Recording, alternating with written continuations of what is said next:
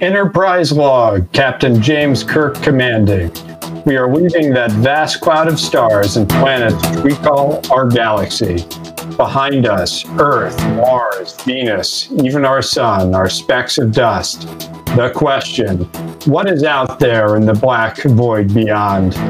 Until now, our mission has been that of space law regulation, contact with Earth colonies, and investigation of alien life.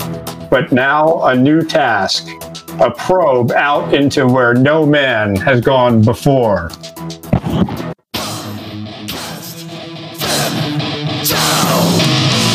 Welcome to Podcast Them Down.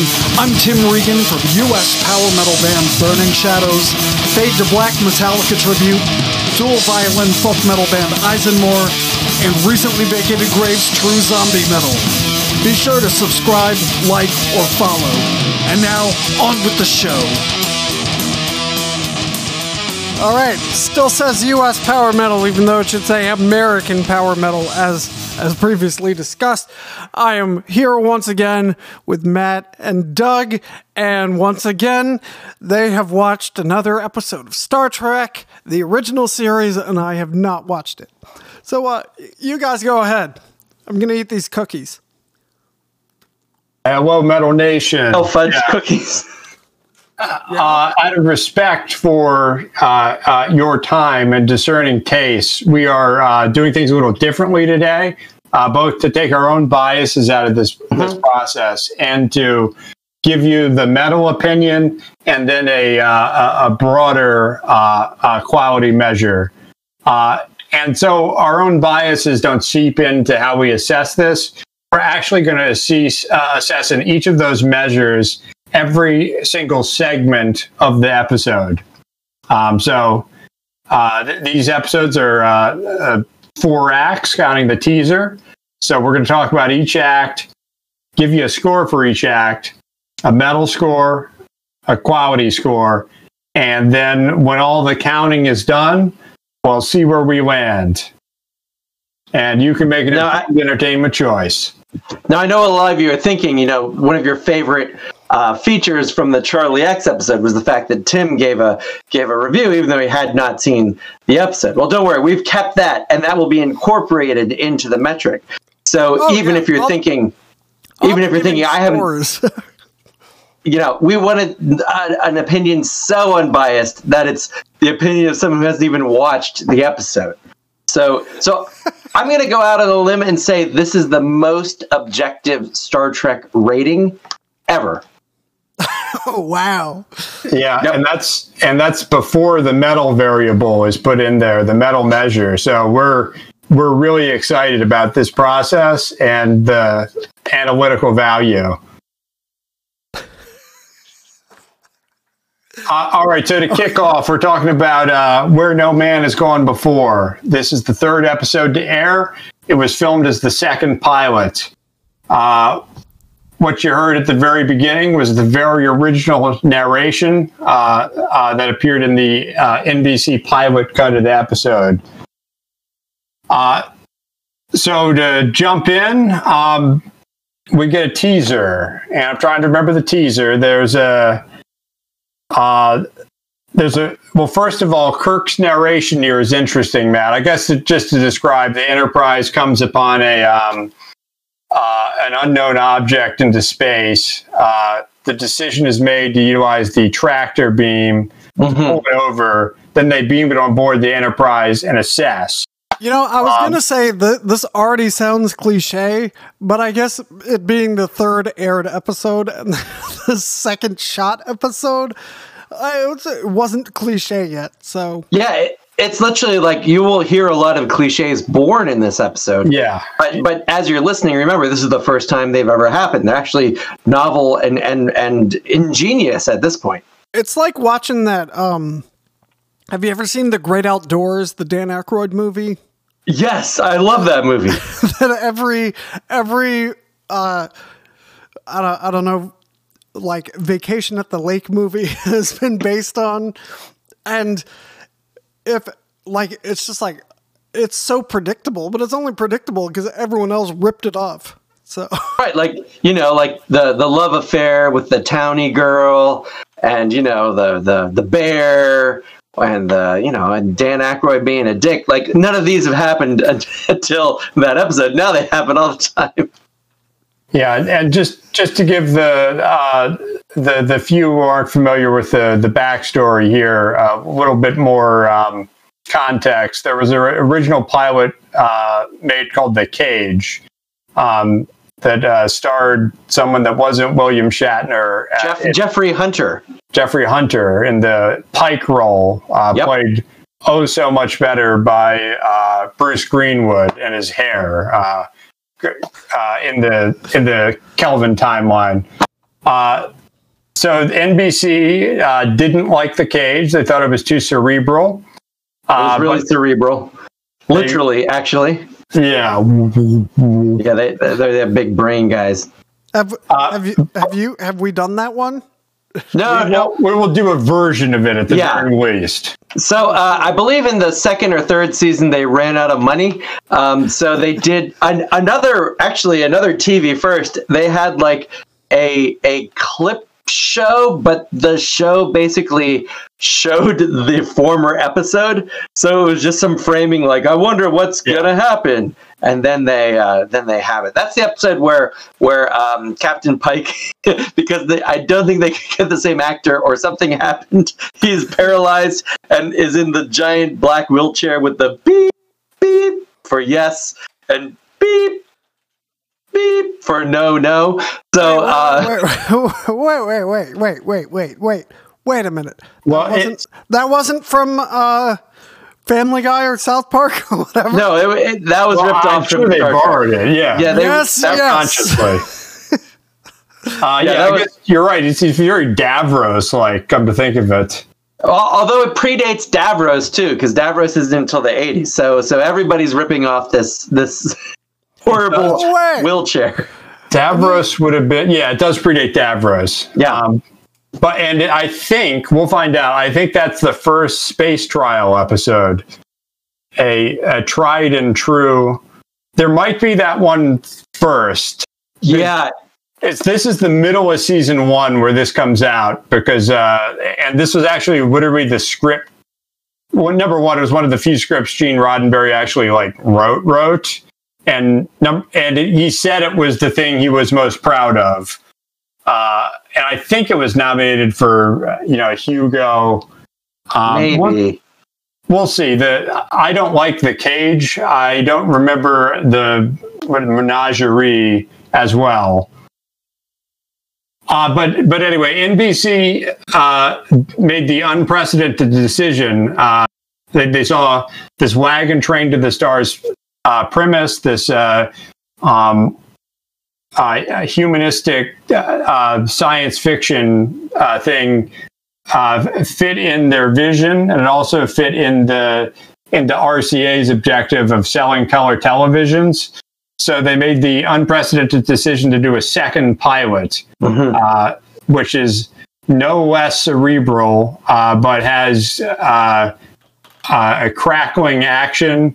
And, I'm going to disagree, Doug. It's less cerebral than The Cage. It is very much giving the network creeps what they wanted. It's much more exciting. And we should also point out that, the viewer's experience. So as we remember from last time, episode 2 of Star Trek was an episode in which they watched someone deal with the problems of turning into a god. And so in this episode, the third episode, they will now watch someone, at least one person, come to grips with the problems of becoming a god.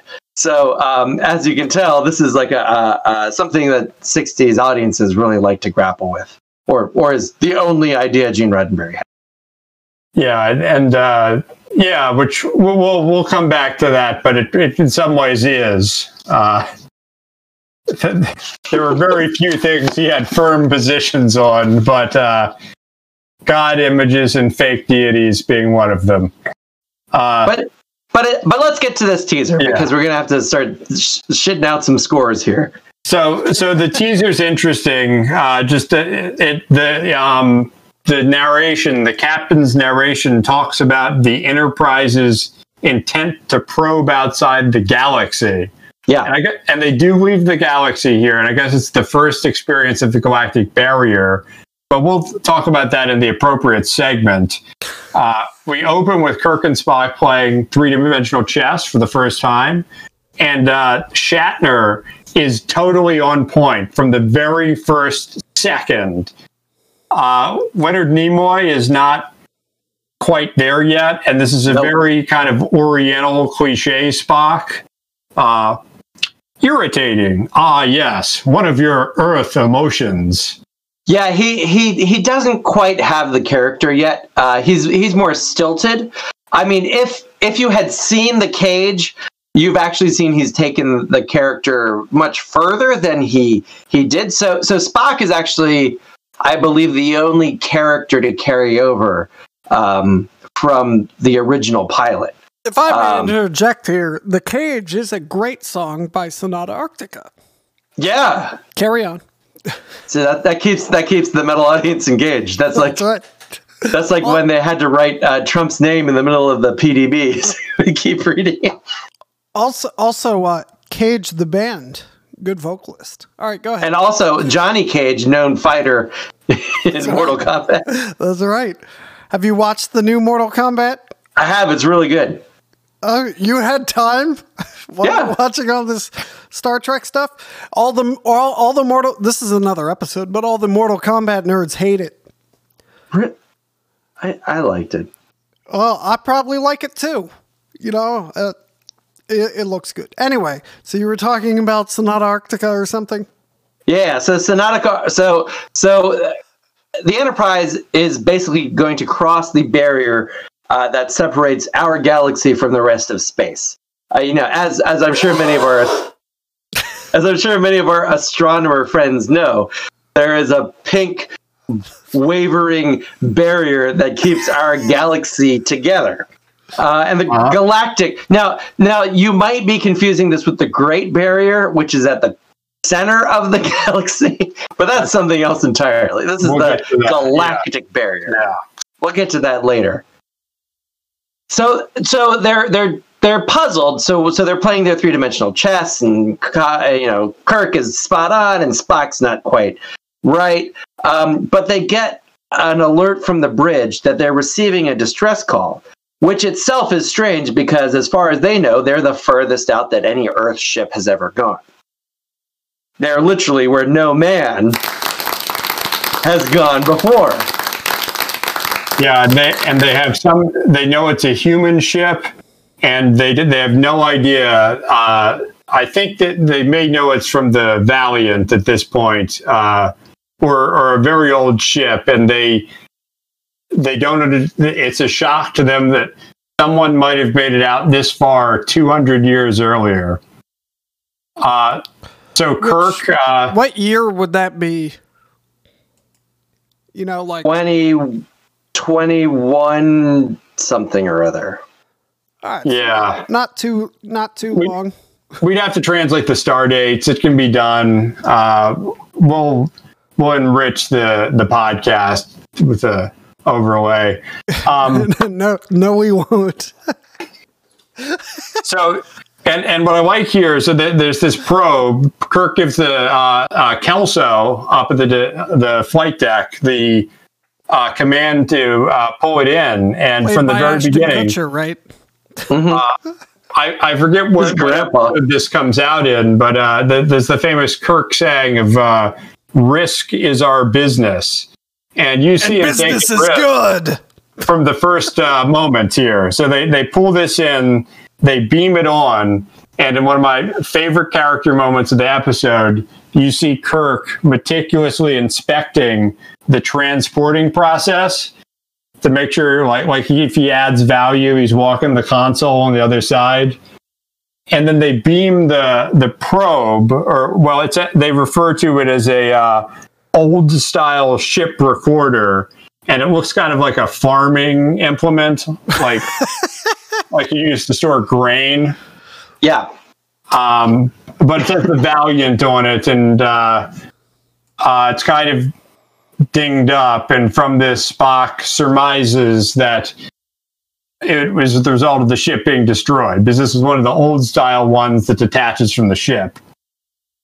And then it starts beeping, which they interpret or know means that it's transmitting.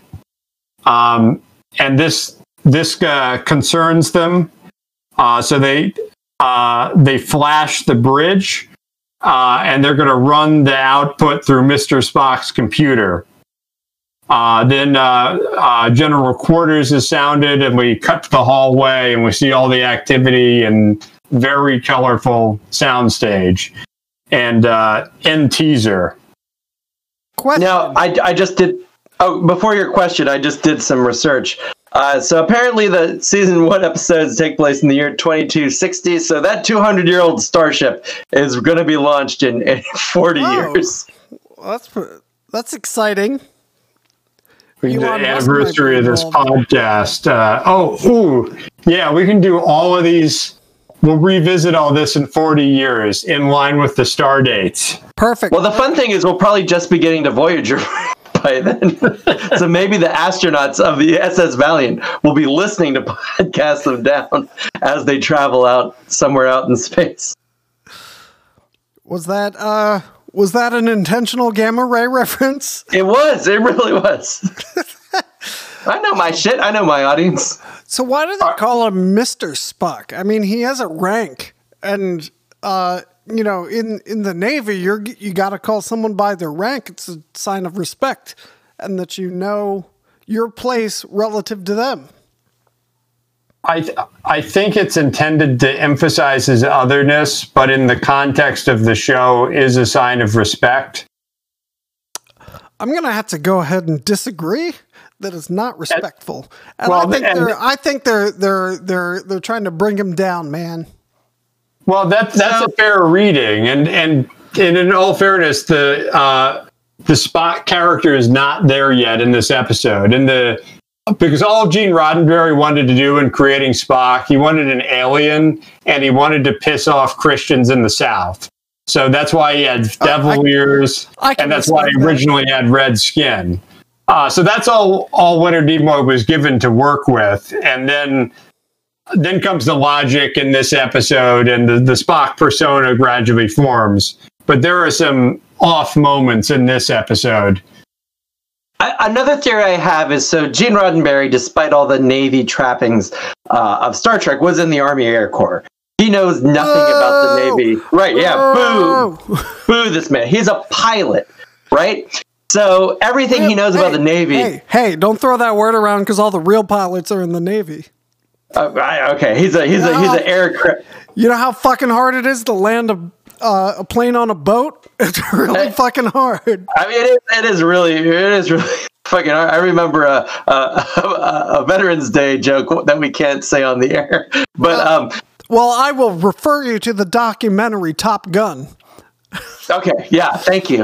And the upcoming sequel documentary Top Gun Maverick, which I'm looking forward to see. Whenever it comes out. It might be out by the time you're listening to this episode. But anyway, all Roddenberry knows about the Navy comes from Horatio Hornblower novels. So I think it's like 18th century British Navy speak. So if you think like Mr. Christian, Mr. Fletcher, I think it's just ripping off that, to be honest. Yeah, and the show is, and this is the brilliance of the show that we'll get into, and I hope this comes out in some of our scoring over time, but the show is very indecisive over what becomes known as Starfleet is. Gene Roddenberry always asserted it was more of a paramilitary organization in line with the Coast Guard, which doesn't explain why Kirk does direct police action against the Romulans. All right. Well, and refers to himself as a soldier. I'm sorry. The space version of the Coast Guard is the Space Force. Well, I did like it's not quite accurate, but the Christopher Pike description of the Federation in the Abrams, the first Kelvin one, is pretty eloquent and almost there, like the interplanetary armada of. Yeah, it's just like something about peace, but yeah, we'll go to war too. We can't. Yeah, it's like we're a peacekeeping scientific death machine. Yeah. I mean, if they were really trying to operate like the Coast Guard, they'd be, confiscating that gambling thing that the drug video game thing. Oh, the game? Wesley Crusher had. Yeah. Yeah, we're going to talk about that too. Where you put the thing in the hole. Oh, and there's some game stuff coming up in a few episodes. That's true. I also. All right, I will stop derailing. Hold on, I need to derail one more because sure. I'm very annoyed at the Coast Guard. So, as you know, the Coast Guard operates either under the Secretary of Homeland Security in peacetime or the Secretary of Defense in war. So if you've done as much reading legal text as I have, you will come across the phrase, the Secretary of Defense and the Secretary of whatever department the Coast Guard happens to be operating under. Coast Guard. Coast Guard. And it's just, Coast Guard. But thank you for your service, Coast Guardsmen. Yes, actually. And the structure, the relationship between Starfleet, the Federation, and the United Space Probe Agency gets it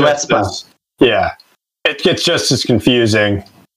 And we'll talk about that later. Yeah. But it's time for teaser scores. So, Doug, what is your medal score for the teaser? I went with a 7 here, and it's and like we said in the ground rules, between 3 and 7, we don't have to justify, but I will justify.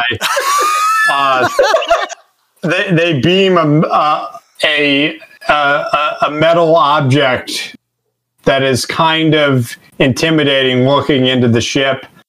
I'm going to stick with this score. I think it's a little. You know what? It's a 5. We got some imagery, but there's no content. And so far as the effectiveness, the quality of this teaser, I also give it a 5. There's a little bit of interest generated here, but it's like, we beamed a farming device that starts blinking onto the ship. We don't really know what it's capable of yet. Yeah, I mean, I'm actually going to score even lower. I think in terms of metalness, it's a 2. It's people sitting around. Talking. That. Well, see, I know the rules. It's people sitting around talking. Nothing really happens. The most exciting thing that happens is a little light starts blinking on a trash can, and people start freaking out. And for some reason, that starts at General Quarters, which I don't understand because they know they're beaming aboard a data probe, and when it starts transmitting data, everyone flips the fuck out. I mean, that's literally what it is. They even say, well, it's an old recorder probe or something of that sense. In quality, it's a 5. Doug is right there. It's average. It's not bad. It's not great. It's interesting. I'm going to continue watching past the teaser. All right. Well, for the medal score, I'm going to go ahead and give it an 8 because they found something and it fucking did something. And that's pretty fucking awesome. There were lasers, potentially. No lasers. There was a light. You don't know if it was a laser or not. I suppose it could have been a laser. There's a tractor beam that we don't see. There's a tractor beam. That's a bunch of lasers. Tractors are made of metal. Let's see. It starts transmitting stuff. It could be spying on them. Betraying trust. That's pretty metal. Yeah. We're going to get to some betraying trust and surveillance shit here. All right, but for quality, I'm going to have to go with a 3 because from your description, it doesn't sound very good. So, your mention of lasers and the tractor beam, there was one thing that before we move on, I do want to mention. So they mentioned that they're in tractor beam range, but they're not yet in visual range, which makes me wonder what sort of radiation or something, how does the tractor beam work that it's better than light at the ability to see something? Oh, I'm going to have to knock. But I'm sorry, your scores have already been recorded. I'm knocking off 2 medal points for that. I'm going to give it a 6. Okay. because the tractor beam is likely made of light. Yeah, And or some particle wave function. And it goes back to Kirk taking risk, because they don't even know what it looks like. But he's like, "Yep, Tractor it up. Beam it in." I'm gonna adjust back up to a 7 because that's a good point. All right, go ahead with that. That's pretty metal. All right, All right, so Act 2. I don't know This is Act 1, Doug. Yeah, Act 1. Yeah, that's right. The teaser is not Act 1. Good. Thanks for holding me accountable, Matt. So we open on the bridge. I don't remember the narration being particularly, we found something and brought it on board the ship. This first shot is interesting because all the black people leave the bridge and are replaced by white people. I'm going to have to... And we'll I want to dock all the scores immediately and just give them zeros. Yeah, well, there's replacement theory in action, but the opposite, probably more accurate way throughout the course of history. Anyway, so they get on the bridge. They could go over to Mr. Spock's computer. He starts listening to the signal, and I thought this was pretty effective. But he relays the narrative. They find out it's the ship of the Valiant, that the crew of the Valiant, bad things were going on. People were dying. The captain became very interested in what the data banks had to say about ESPers or ESP. Yep. And then the ship blows up. And I guess, before this, we meet Gary Mitchell.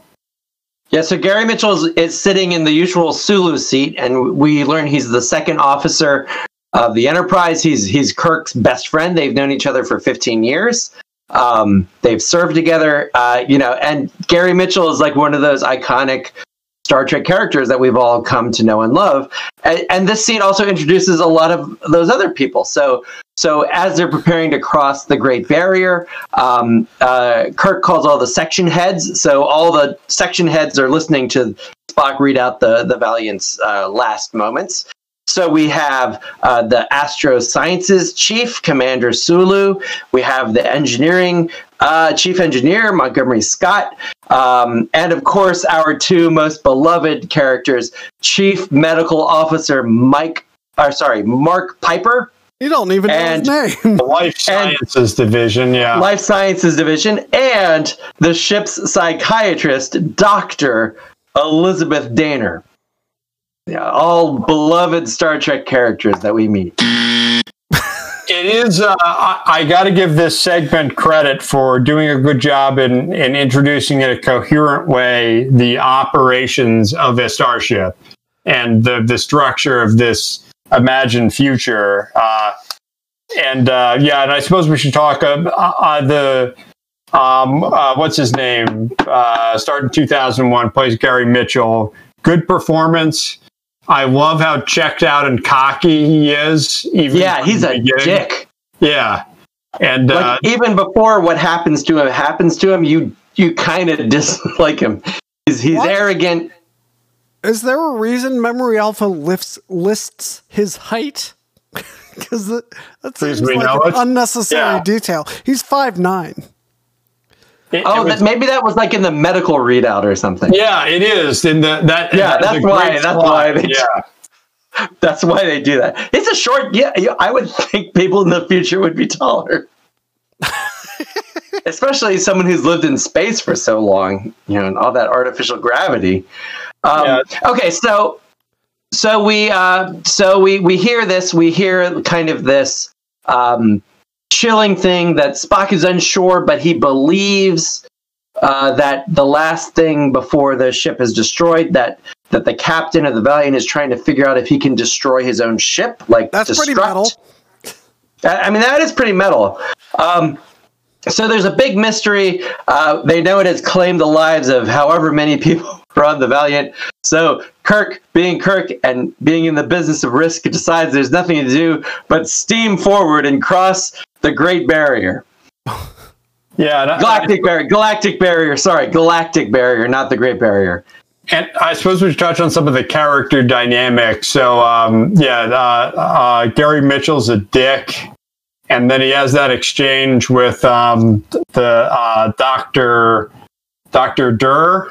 Denner, yeah, where he says she's just trying to improve the breed, and then she's like, I thought that's your thing. And then he calls her a walking refrigerator unit. Yep. Starting some tension. And then, so the ship steams the barrier. And I do love Gary Mitchell is so checked out and doesn't care. Yet the yeoman, whose name I think is Barbara Miller, according to Memory Beta, comes over and he gets the girl. She starts holding his hand. Yeah. There in the bridge. Military. Gotta hold hands in scary situations. What exactly is a yeoman? That's a real Navy thing, or was maybe the Royal Navy in Horatio Hornblower days. But it's a recorder. They play a recorder function for the ship's records, particularly the captain. Typically you'll see not. Typically, you'll see the yeoman on a Starfleet ship carrying around the space clipboard, and we'll see a lot of space clipboards. Yeah. And so oftentimes an episode will begin or end with captains signing the Etch-a-Sketch looking space clipboard. There's a lot of space paperwork. It's a big rule book. The Enterprise, it may be out there, but they got a lot of responsibilities. Yeah, so it looks like yeoman was a military rank. It was discontinued it's actually still be continued. But their jobs included taking care of the storerooms for the gunners, carpenters, and boatswains. That word is pronounced bosun? Bosun. Even though there's all sorts of extra letters in there. What the sounds boring as shit. Why hold on. Now's when it gets exciting. So we crossed the galactic barrier, and that's a sound and light show. There's a lot of awe, reverential awe from both us, the audience, and the people on the bridge. Then they approach the artifact that they're seeking, and everything just turns to shit real quickly. And Kirk's like, put the gravitation on automatic, and then stuff starts exploding. And then Gary Mitchell and some other people on the bridge are kind of knocked out. And Kirk has to dive in and take over the helm. There's a really cool photo negative effect when they hit the energy wave. So like everything like goes into photo negative for a minute. It was very metal. Yeah, one of the more metal moments this segment. Can I interject? Because I got down to the modern Navy yeoman section, and it says today's yeoman. So this is several hundred years before Star Trek, but they perform administrative and clerical work. Their duties include protocol, naval instructions, enlisted evaluations, commission officer fitness reports, naval messages, visitors, telephone calls, mail, both conventional and... It's the most fucking boring job. Why are there so many of them on the starships? Well, it's structured a little differently in Starfleet, but some of those responsibilities are overlapping. But it's an important position. Because you're talking about explosions and energy pulses, and they make it a point to have many of the ranks of the people there be clerical workers. It's so lame. And Kirk also made the interesting decision, if I recall, of keeping all of his command staff on the bridge rather than their functional areas. Do their job. Yeah. But, risk is part of the business. And business 9 is good. people, when they start doing their system assessments, 9 people died, and Kirk's pretty nonchalant about it because it's just, he's a soldier. This is how it goes. And human life is meaningless. Got it. All right, and Matt, I can't remember. Is this when they figure out the damage to the ship in the next segment, right? So we got to exclude that. So this actually ends with them seeing that everything is out. They've crossed the barrier. 9 people are dead, and it ends with looking at our man GM and seeing his freaky metal eyes. Yeah, the doctor goes over to them, and it's an awesome pause zoom that's pretty effing effective and kind of intense. All right, so let's score this section. On the metal, again, I'm calibrating my score as I go here. I'm going to drop, I had it at a 7. I'm going to drop it to a 6. Okay. All the discussion of ESP and espers and their potential superiority to other people that Spock and the psychiatrist have, that's pretty metal. ESP people with that are a known thing, and there's dialogue about how people who can start fires with their mind and all that. There's like normal ones, and then there's hold on, I have in my notes, this is actually in the next segment, but they do have the discussion about espers. It's pretty metal. I thought the eye zoom's pretty metal, and Gary Mitchell's fuck all attitude is metal as hell. Just that he's like, yeah, I'll fly this, and then he's like holding the chick's hand, and he's like, hey everyone, fuck you. And Kirk's just like, he's my friend. He's cool. So 6 on the metal side. Okay. Quality, I'm going 9. Wow. Like I said, I think this is a good introduction to the. I thought the Spock relaying the transmission. There's some good drama threaded into that. That plays out with the characters on the bridge. It's actually one of the more effective scenes I can think of like that, where all he's doing is saying what he hears on a tape, but it kind of builds to something. And then it's a good introduction to the ship's functions. When Kirk calls everyone up, you sort of see everyone's place. It feels like a real reality. And then you got the 2 intense segments. The crossing, what was the first one? I noted 2. Oh, the barrier. The barrier, and then Spock relaying the message, and then it's like, fuck, espers. Why are they talking about espers? Look up espers, Mr. Spock. And then, Kirk stands unnaturally close, and we'll get to it. The next sequence where they start finishing each other's sentences. 9 for a quality score. Okay, I actually think this is a pretty metal act. I'm going to give it I'm also going to give it a 6. It could be more metal, but it's pretty solidly metal. Certainly slightly more metal than average. And quality, I'm going to go 7. I mean, again, I think Doug makes a really solid case.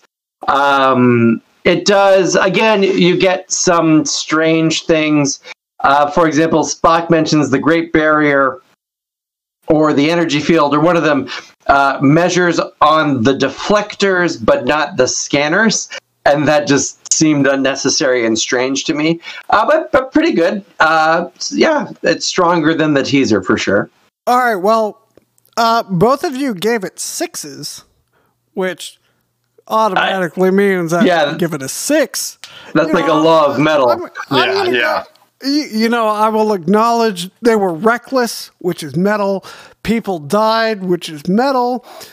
But for quality, I'm going to have to give it a 1 because... 1. Yeah, because the scene opened with racism, and then it's pretty blatant. Half the crew is there for bureaucracy. So, it sounds pretty fucking awful to me. So well, I feel like your score is mostly based on the fact that yeomans are a thing. Yeah.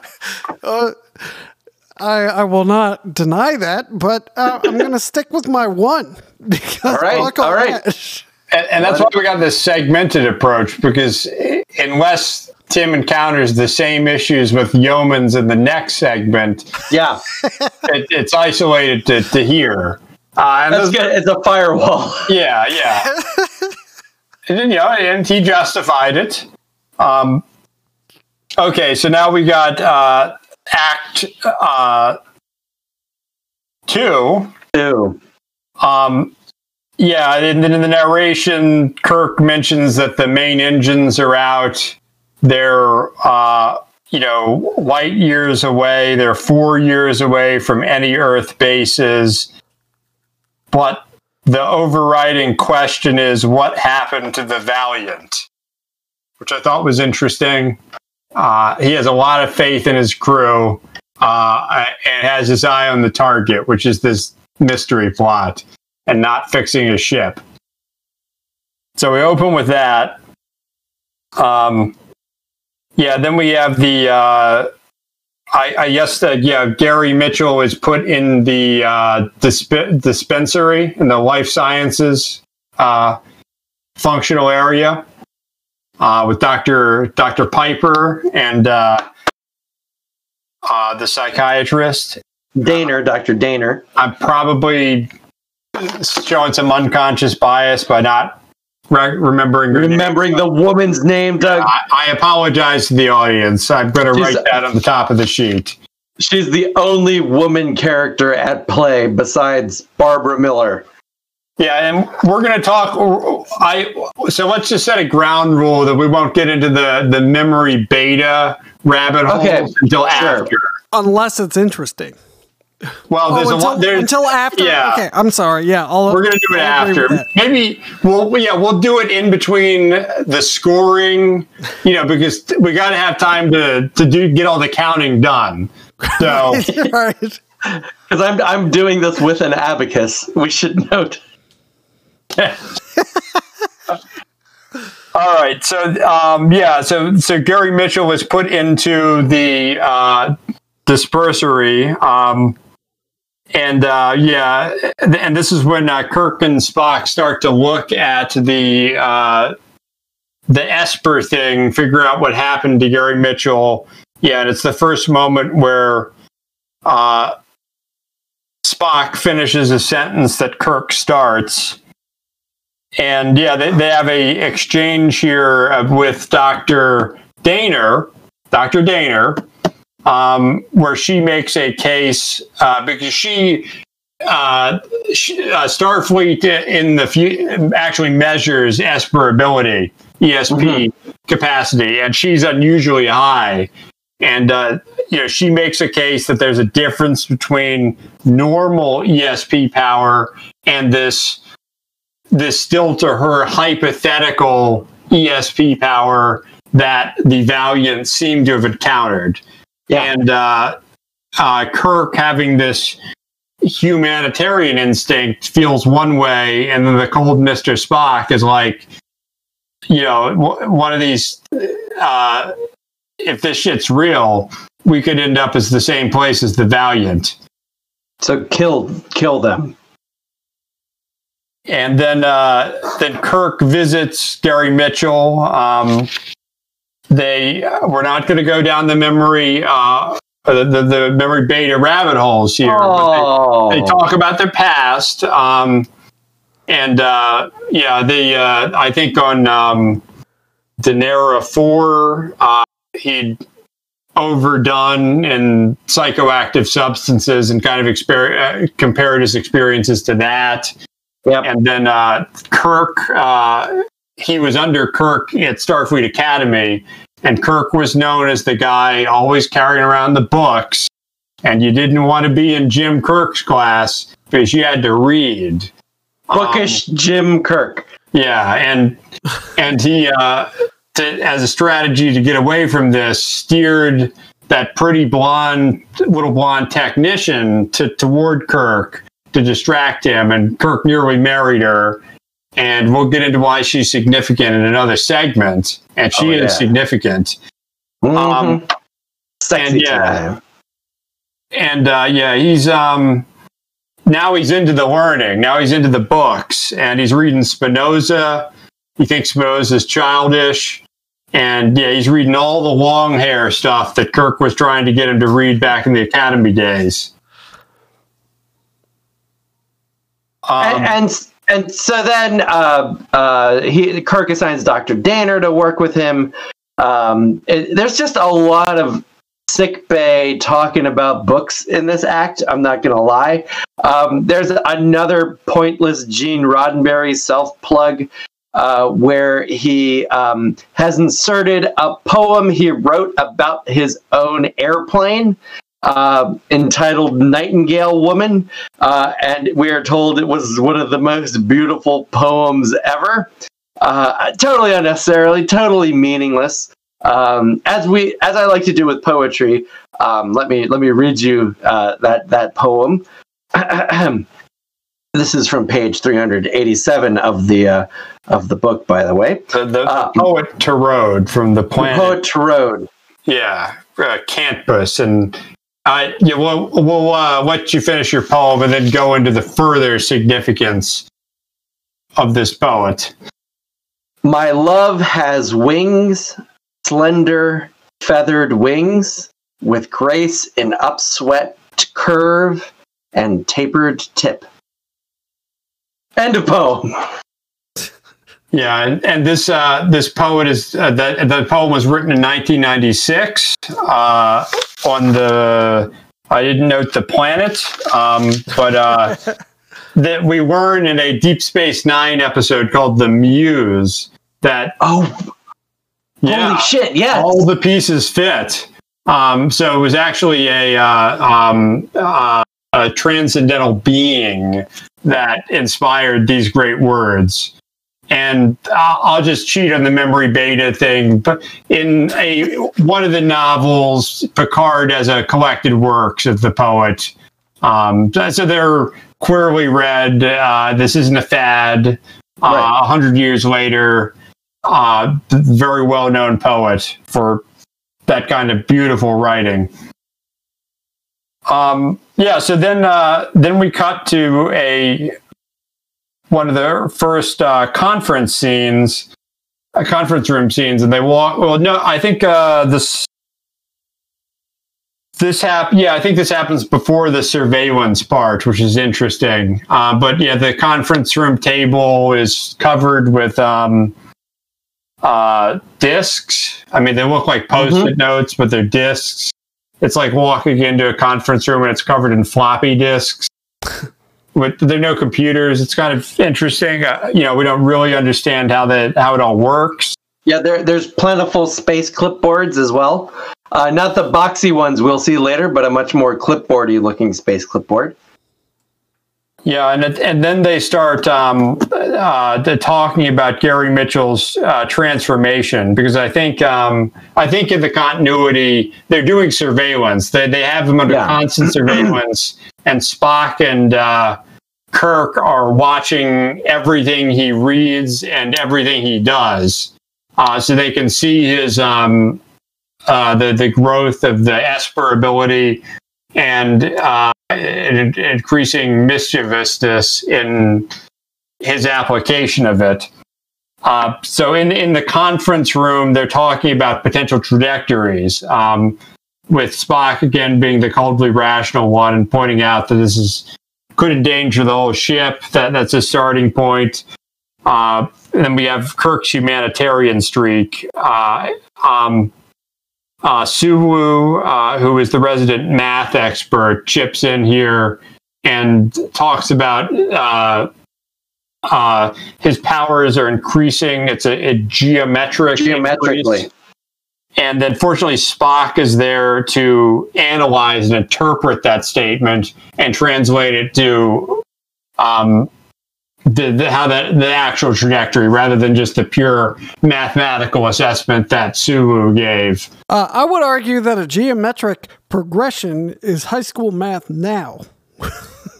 So in the future, that should be very well understood by members of a starship. So we also know that 80 years from now, like a 10-year-old is learning calculus. But maybe he's just really smart. Yeah, I mean, we don't learn Latin anymore, but you could argue we should. People who live on a spaceship should understand geometric growth, but I don't know. They learn about it a lot later in the Trouble with Tribbles. Maybe it's kind of like a idiocracy type future. You know, everything's dumb buttons until the next generation when everything is frequency and resonance. Yeah, it's what you need to know changes once we get out there. And this small potatoes type of calculation, Mr. Spock's computer is there for that. Now, interpreting astrophysics, faster than light travel, all of that, that's what you learn in school. But anyway, they're nearby a unmanned lithium mining planet, I should say, that they can get there in subspace via impulse, subspace travel, and there's a decision point here as to whether to attempt to abandon Gary Mitchell here, and this is one of the first Kirk Spock kind of spats. Because Spock's like, I'm just being rational. I'm laying out the facts. You can kill him now, you can maroon him, or you endanger us all. Do you want to kill him now or wait till you get home? Basically, yes. Shoot me now, shoot me now. Turned into a Bugs Bunny episode. Yeah, so, then... I'll keep going, Dad. I have a question before we close out this act, but that's all. That's as far as I think. Now, fade to commercial. Okay, so one thing I want to mention about this plan is we've seen them go through the galactic barrier, and they're really happy about that. But assumingly Delta Vega, the planet they're going to drop off Gary Mitchell, is back on the other side. But we never actually see them recross the galactic barrier. Maybe it's only one way. But it could only be one way. Actually, in a later episode, we learn it is certainly not just one way, but we'll save that for later. So again, who knows if more Enterprise crewmen died on the second time, if Gary Mitchell got supercharged when they doubled back, but that's kind of unspoken. And the more I think about it, the more it bothers me. Was there just like a back door? Like, oh, we could have taken the back door through the galactic barrier. Yeah, it's clear. Or the Federation. I mean, maybe this planet was all assembled by robotics, drones, and this is technically the first starship to cross, but USPA devices. But I'm with you now. I'm lowering my score on the basis of this. I mean, they say Kirk says he will be alone. And the ore ships only visit once every 20 years. So they're at least that the only reason to bring this up is if there were people on those ore ships and saying he'll be alone for 20 years at minimum. That's true. If it were automatic ships, it would be no different than who gives a shit, right? So yeah, I mean that is a kind of problematic for me. But all right, that's Act 2. All right, let's hear your scores. You are so not into this anymore. So on the metal side, No, I'm just waiting to give my score because I have a good one. on the metal side, we didn't really emphasize this, but it's very present in the episode enough. But there is this Orwellian surveillance, the panopticon. They're just watching everything Gary Mitchell's doing and kind of, maybe, like borderline inappropriate watching. And then there's the edification of the superior.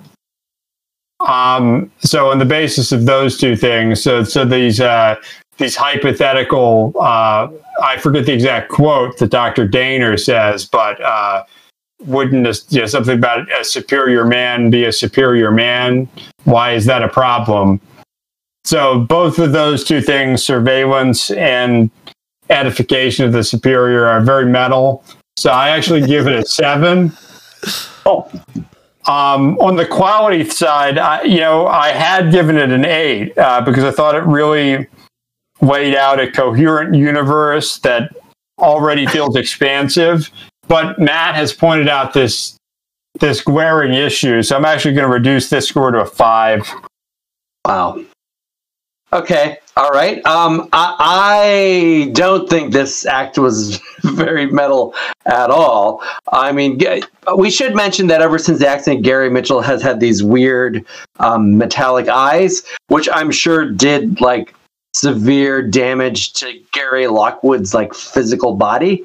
But That's pretty cool. Except for that, it's mostly people talking about books. Reminiscing about lost loves, sitting at desks. So I'm going to have to give this a metal rating of 2. And even though we get lots of good exposition, it's not the most... it's a setting up act. It's laying the pieces, much like Mr. Spock's three-dimensional chess. It's laying pieces in place for our final act.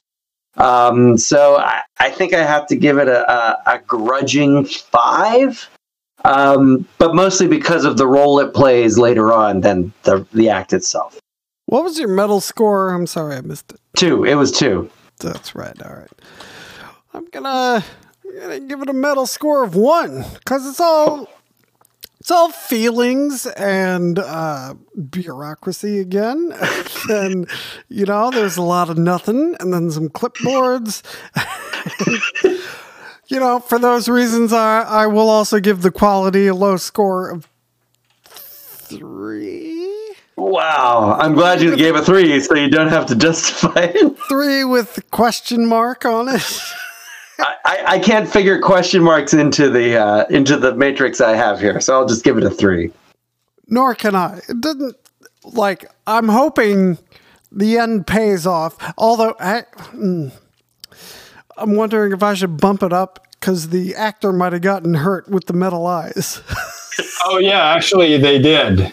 Oh, they did? All right. Well, I'll give a full point back on the metal score, make it a 2, and I'll give a half point back on the quality because someone suffered for it. So it's 3.5. So 3.5, which has really done amazing things to your average quality score.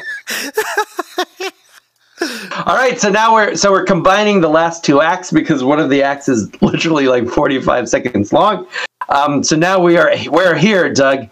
Everything we've been waiting for. We're combined. If you're following along on Memory Alpha, we are combining 3 and 4, right?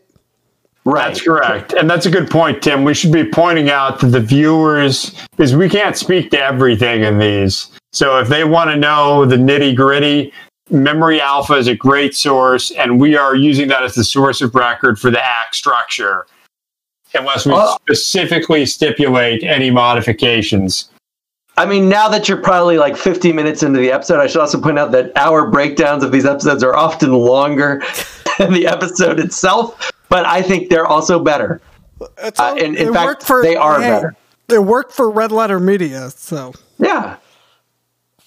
Here's a 7-hour review of a 30-minute episode of The Orville. Their next gen stuff's great. If you haven't watched it, yeah. Okay, so yeah, this is the Gangbusters act. I think we'll find out when we get to the scores. But yeah, so they're on Delta Vega.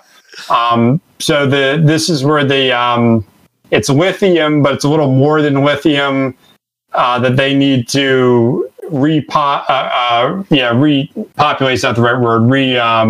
Reload the engines essentially, so they can get the warp drive and the mains back online.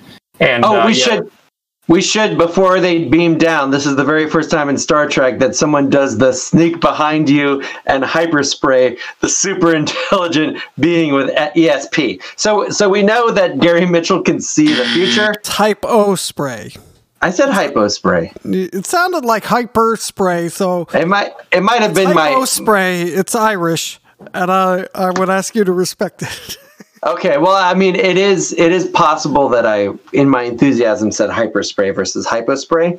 But again, like earlier in Act 2, we Gary Mitchell somehow knew that the engines were going to explode if you didn't take a conduit offline, and he was right. But he can't tell people are sneaking up behind him to tranquilize them. So that happens. Yeah, Psychic and good conference point. Canceled due to unforeseen circumstances. and good point, Matt. Hold me accountable there because we skipped. I was about to skip half the act. And then we get the good line. You fools! Soon I'll squash you like insects. When they have him tranquilized and they're taking him down to was it Delta Vega? Delta Vega. So yeah, and I guess Delta Vega has a containment facility. Yeah, for some reason, this lithium mine has a very well functioning jail, so they just throw him in the jail. And this is the second episode in a row where we see like the force field jail thing that's very good at containing gods. So if you ever have a god causing you trouble, put him in a force field jail. Well, it sounds like the future, is still well equipped to exploit the working class.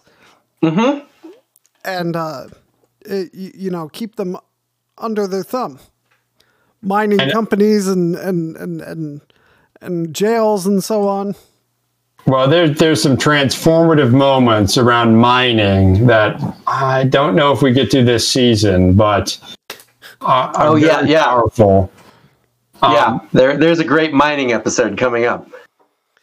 Yeah, or there's a phrase I never thought I'd hear. Space mining. And everyone there comes from New York. But yeah, space New York. I'm here to mine dilithium. Yeah. Hey, Joey, cut our hours. Yeah. You come from Brooklyn too? Okay, so yeah. How's about we play some stickball? I don't know what accent that was. I don't know. It's upstate. Maybe it's upstate. It's a Utica accent. Yeah, it's a Utica accent. Not Albany. All right, go ahead, Doug. So, and this is, so Mitchell regains consciousness. There's some back and forth over whether he should be feared or not, them pointing out that he'd made a comment about squashing them like insects. He points out that they'd actually drugged him. And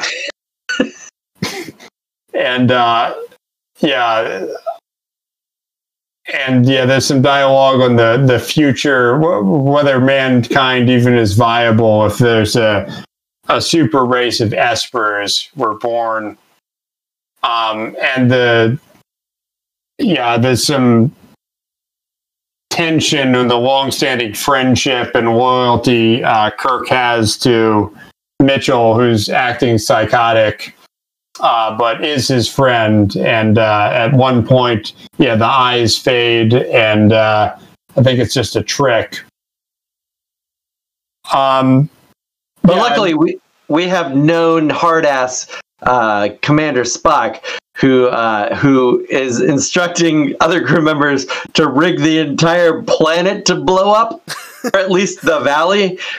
He says, make sure you do something with the power bins so that we can blow up everything if things get bad. And he asks Mr. Scott to beam him down a phaser rifle, which will come in handy later.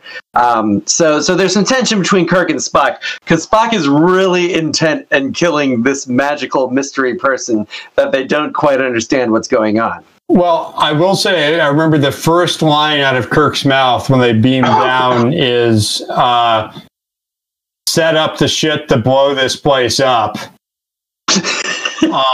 So yeah, even before I mean, he's not one to be shy about command decisions, except that, or cutting ahead a little bit. But when they're leaving the facility, he defers that decision to Ensign Kelso. He's like, if you feel it's necessary, you can blow up this planet, blow up everything. Yeah. That's just delegation. That's what good commanders do. Yeah. So so eventually, so Mitchell uses his Esper ability to. He knows that Kelso is there to blow up the facility. So he uses his Esper ability to. Oh, this is at the very end of that of this segment. Yeah.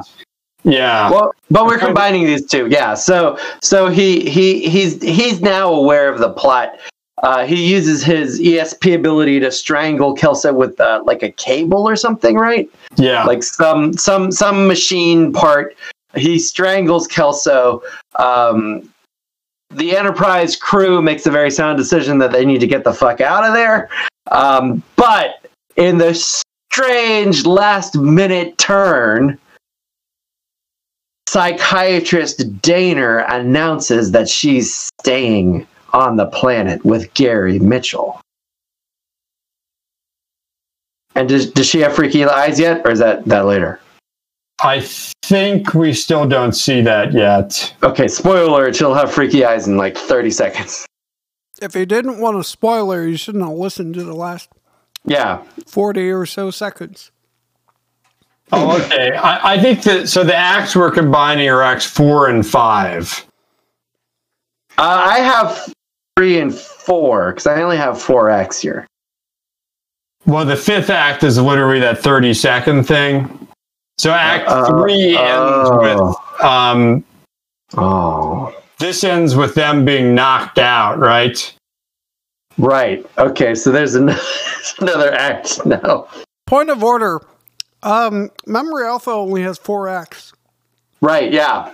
Well, Doug doesn't count. Doug is counting an act that's not an act. Oh, okay. My bad. Yeah, because you're right. This is I take full responsibility here because there's that extra captain's log entry and then that 30-second segment. But it is purely part of Act 4 here. Yeah, yeah. There's a mid-act thing. What a fucking shit show. I'm deducting points in this act. So then they everyone beams up except the core staff. Then we go to Act 4. But do we score Act 3 or just do we roll? Yeah, let's score Act 3 real quick. Let's keep it rolling. I'll start. Okay, yeah. Let's switch up the order. So yeah, they were ready to commit genocide. It's not genocide because he's the only person on the planet. It's just hyper murder. Okay, well, they were ready to commit murder to a degree where they were going to blow up part, if not all, of the planet. Geocide. Geocide. Yeah, it's very close. Yeah, so I'm going to give the metalness a 9 for that alone. Wow. And then for the quality, I'm going to give it an unprecedented 5 because it sounds perfectly adequate. Yeah, I agree. It's perfectly adequate. My quality score is a 5. And actually, I really like the term geocide. And because of that, I'm giving it a middle score of 9. Wow. So this is interesting and a diverging. Yeah, I mean, there is the squashing people like insects. There is a lot of metal stuff. Yep. I guess I'm more. Oh God, yeah, and then the genocidal threats. Okay, and delegating it to an underling. Yeah, you can kill him if you want. That's very metal. Yeah. Okay, so it's a solid 6, and 6? Then quality I give it an 8. Wow. It's you get the good Kirk Mitchell dynamics. You get to see Spock armed to the hilt. You get to see the contrast between Kirk and Spock. And the Kelso death, well, this is actually kind of more in the metal. It works in both, but it's a pretty effective little horror moment and pretty brutal. Okay. Yep. So then we get to everyone's beamed off, except they speak to the balance of the landing party. Both in the log and Kirk says that, whatever that means. It's clearly something. All this connects. I guess landing party balance is less an issue, a little later. Probably means at least one red shirt. No red shirts at all. Only. That's a good point. They're only wearing like kind of a taupe colored shirt and then a blue shirt. Those are the only shirts. There's no red shirts yet. All right. Although there are red shirts in the past 2 episodes, but not in this episode. Yeah, this is actually, you could draw a parallel between this and the motion picture uniforms. It's like those pastels. That's like that's what Roddenberry thinks we'll be wearing when he has a say. Anyway, so so what Daner and Mitchell, this is Daner is revealed to have the same eye and have the same telekinetic powers, and they escape, and in the process they knock out the remaining landing party, which consists of Kirk, Spock, and then the Doctor, who we don't see, and just comes up and is like, oh yeah, I was knocked out too, when he comes up to wake Kirk, who's actually already awake and kind of just like, and then he gets a shot. Maybe it's that stuff. Yeah. Maybe it's that stuff from the city on, the stuff they give McCoy. Oh, right. Oh, yeah, maybe. It could be. But Kirk having that special relationship with Spock and knowing that Spock will disapprove of the... Kirk knows his duty here, which is essentially to enforce the Kennedy-Johnson party line and restoration through violence. So he knows what he has to do. And he knows Spock might disapprove. So he's like, don't wake up Mr. Spock. Then Kirk takes the phaser rifle and goes to do what must be done.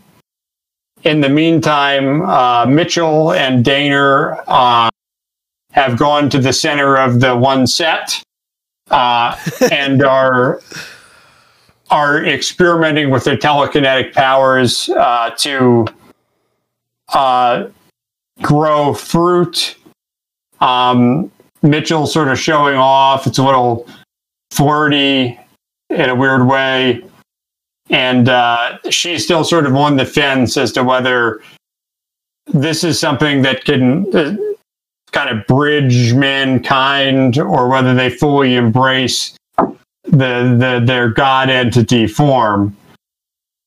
And this whole segment is interesting because the actors are literally blind. So if you watch the episode, they're like, it's sure beautiful. All these colors. Because they have the silver shit in their eyes. Yeah. And then Kirk comes up. Shatner is just fantastic here. He confronts Daner before he reaches Mitchell. He appeals to her human side. And he talks about, what kind of God doesn't have compassion? And then the immortal line, "What's your prognosis, doctor?" Yeah, and it's very interesting in all this confrontation. He does make a distinction. So I think this is when he's talking to Mitchell, who steps in, and then they start. And Mitchell is godlike at this point, and they have an exchange, and Mitchell makes Kirk pray to him. And Kirk draws a distinction either right here or right after about he clearly views praying to multiple gods as worse than praying to one. He does do that. If it was just Mitchell, that's one thing, but the two gods, that's different.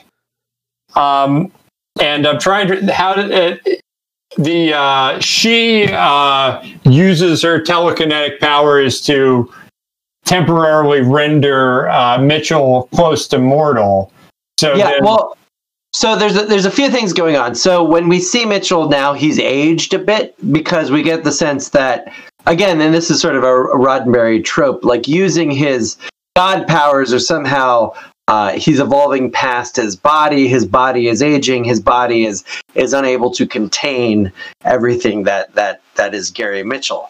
But Danner is not as fully gone yet as Mitchell. So seeing the way he acts and how he dug a grave for Kirk and is making him pray to him, she still has a shred of her humanity and thinks this is messed up. So she attacks Mitchell, I believe psychically, telekinetically, but anyway, that attack drains his powers and we're able to deal with gods as all gods should be dealt with, Doug.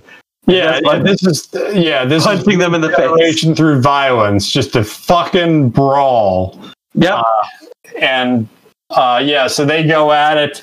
This is the first time Kirk's entire shirt is ripped off in the show in the process of them having a violent fist fight. And at one point, we see, Mitchell, Matt referenced it, creates a grave and a tombstone. And this tombstone reads James R. Kirk. Yep. Which, what kind of god doesn't even get the name right? Well, is there meaning to that or not? And there was debate in the restoration, the HD remaster of whether to correct the grave to the James T. Kirk we're familiar with, or whether this is actually a sign of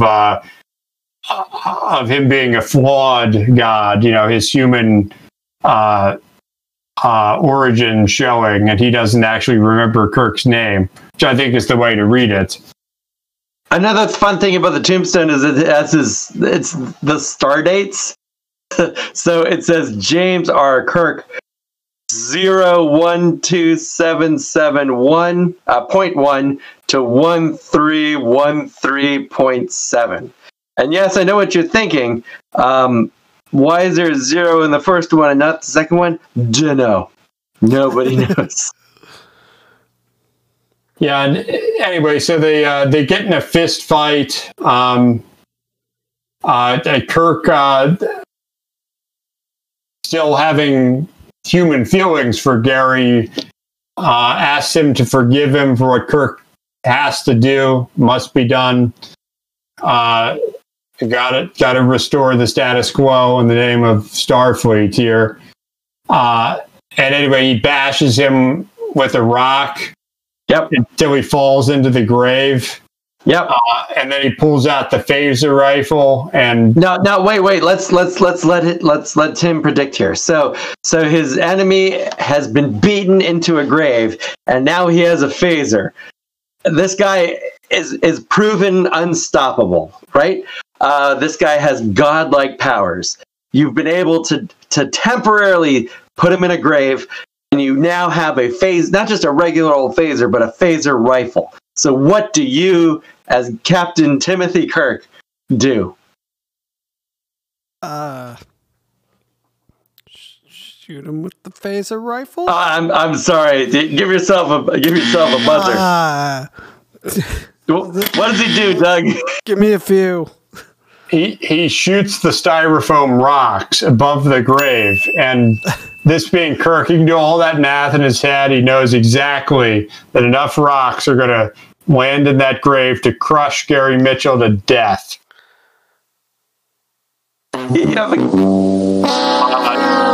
Yes, a very satisfying ending. You have a phased energy beam weapon.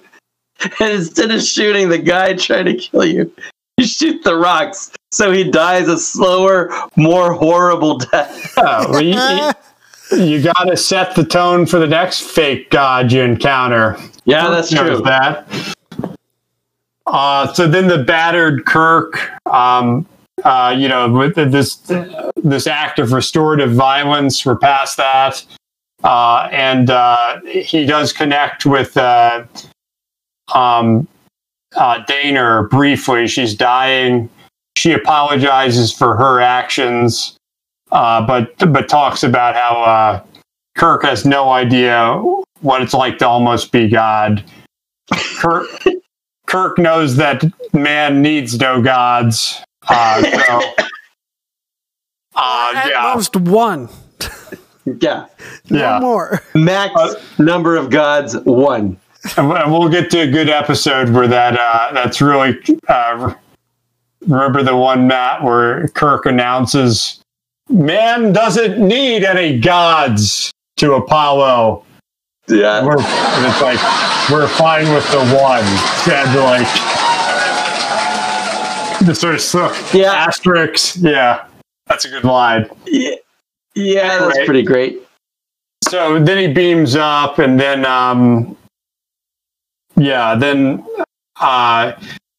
he records in the ship's logs commendations for both Dinner and Mitchell. They died in the performance of their duty, and then we have a moment of real Kirk Spock intimacy as they're standing 9 inches apart. Spock recognizes that Kirk is in pain over the death of his friend, and then Spock admits he feels for Mitchell too. To which Kirk responds, "I believe there's some hope for you all, for you after all, Mr. Spock." End episode. Da da da da da da da. That's how it is.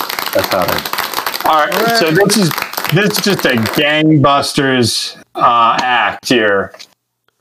So on the metal side, I gotta go.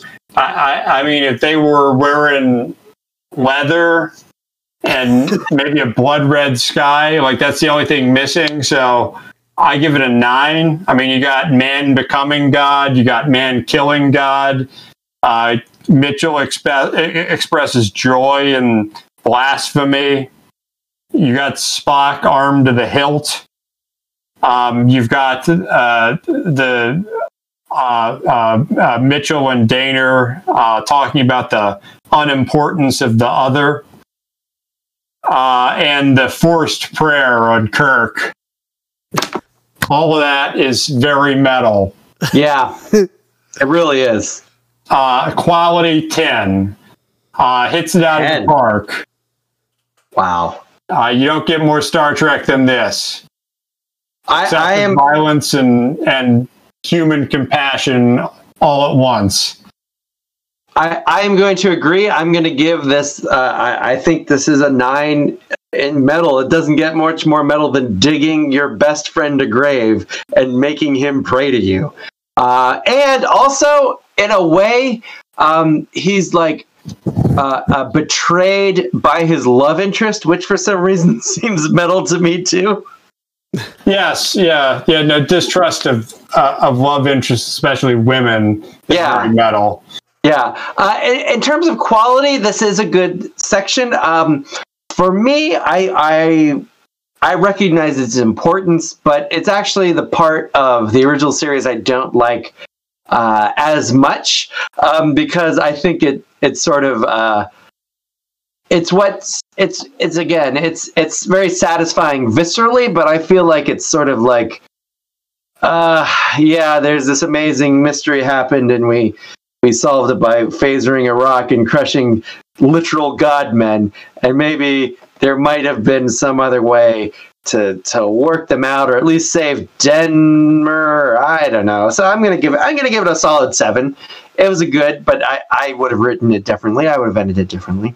Yeah, and like as we'll see in the 2024, this is why this kind of episode never worked in the Next Generation. Yeah, that's true. Driven. That's true. But it's much more. It's plot beat driven versus character driven. That is very true. Yeah, they don't need to. You know, the 4-minute fist fight was just how it was here. You know, it's just how it works. Yeah, but doesn't fly in that environment. All right, so now. Oh wait! Tim has to give his grade. Yeah. My bad, Tim. They're even more important in some. This is actually very important because I won't reveal it, but this is incredibly important right now. Well, I'm actually going to start with quality. I'm going to give it a 7. Yes. Okay. People died. The episode finally went somewhere. Especially after a couple acts ago, and all they were doing was talking poetry. So, the fact that it got to where it got is a good thing. As for the metalness, I'm reminded of "God of Emptiness" by Morbid Angel, and I quote: bow to me faithfully, bow to me splendidly." Oh, that's a great song. It is a great song. And for that reason, just the fact that the end of this episode reminded me of the end of your description of this episode. I should be clear here. Reminded me of that song. I'm going to give it a perfect metal score of 10. Wow. Okay. Do you want to hear some statistical breakdowns? Sure. All right. So the highest score, a 10, was given twice by Doug in quality for Act 4, and by you, Timothy, in the metalness of Act 4. The lowest possible score, a 1, was given once.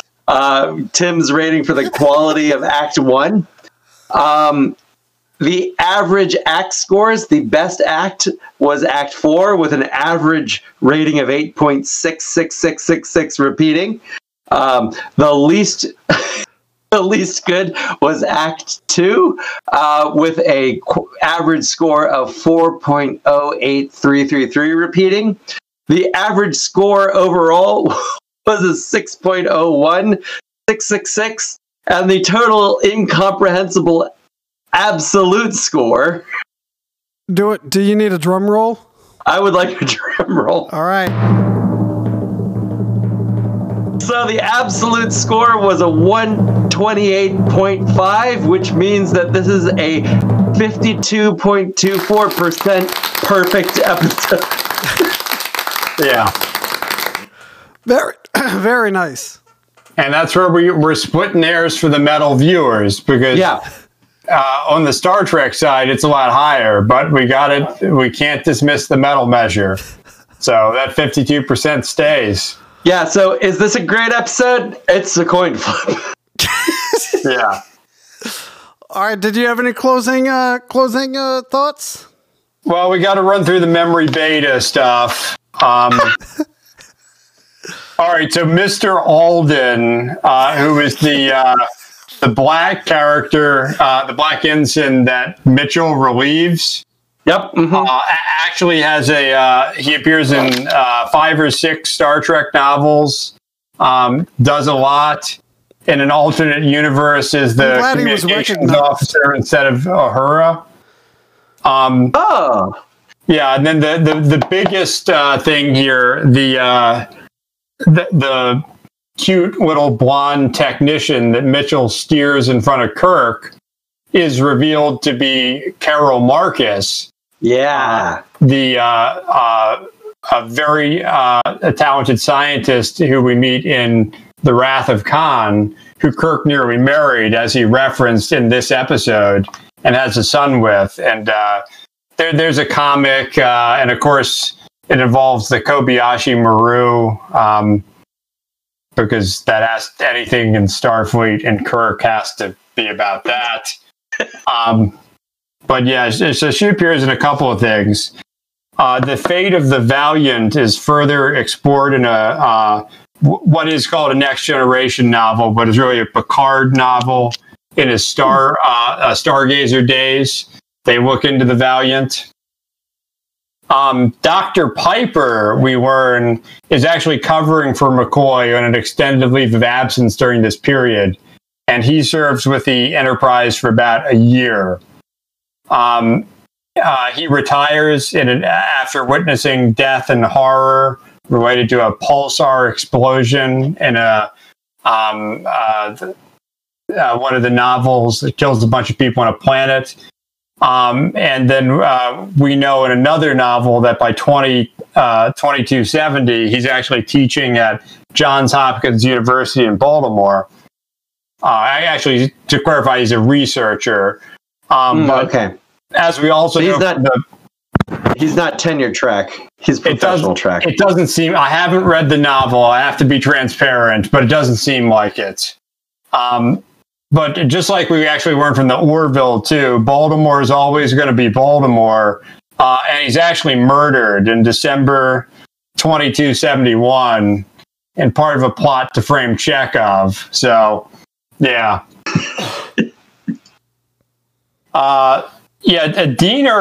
Daner doesn't actually appear in much, but there is a Kelvin timeline Daner who is in a relationship with Dr. McCoy that goes south. And I think a comic recreates this story, and that's why she's not in it. That's pretty good. Is she the one that that he's talking about? Like she took everything but my bones. When Carl Urban has to explain his nickname on the shuttle for some reason. Yeah, I'm sure that was retconned to be, because J.J. Abrams doesn't understand what bones means in the context of 50s and 60s television. Well, or there's no expectation that the viewer possibly would. Yeah, and we talked about the poet. Yeah, and then the Kafurian apple reappears a couple of times. That Mitchell grows for Daner. And this episode actually is the highest referenced body count of Enterprise crew in a TOS episode at 12. The body count's still not on the Metal Archives. Metal Archives. If you need me to insert some blistering commentary on that, it sounds like you guys covered it, but... That'll be, I'm sure it'll be an ongoing theme. So that's where no man has gone before. See you next time for The Naked Time, and what I'm sure will be another thrilling statistical breakdown. Yeah, and this is really revealing. I think, I can't wait till we get more data points, then we can have like a chart and maybe like box and whiskers. Oh, we can do a trend analysis. Ooh, yeah. Yeah, we just, and I think that there's been some good calibration and, even some discussion if we should be calibrated, because one person's idea of metal is different from another's. Whether you got the visual or the attitude or, myth and symbolism, it's all metal. But Metal Nation, we'll see you next time. Thanks for watching Podcast Them Down TOS. Thanks for listening to Podcast Them Down. You can find Burning Shadows, Eisenmore, and recently vacated Graves on Bandcamp, as well as Facebook, along with Fade to Black Metallica Tribute and Podcast Them Down itself. Until next time, keep it metal.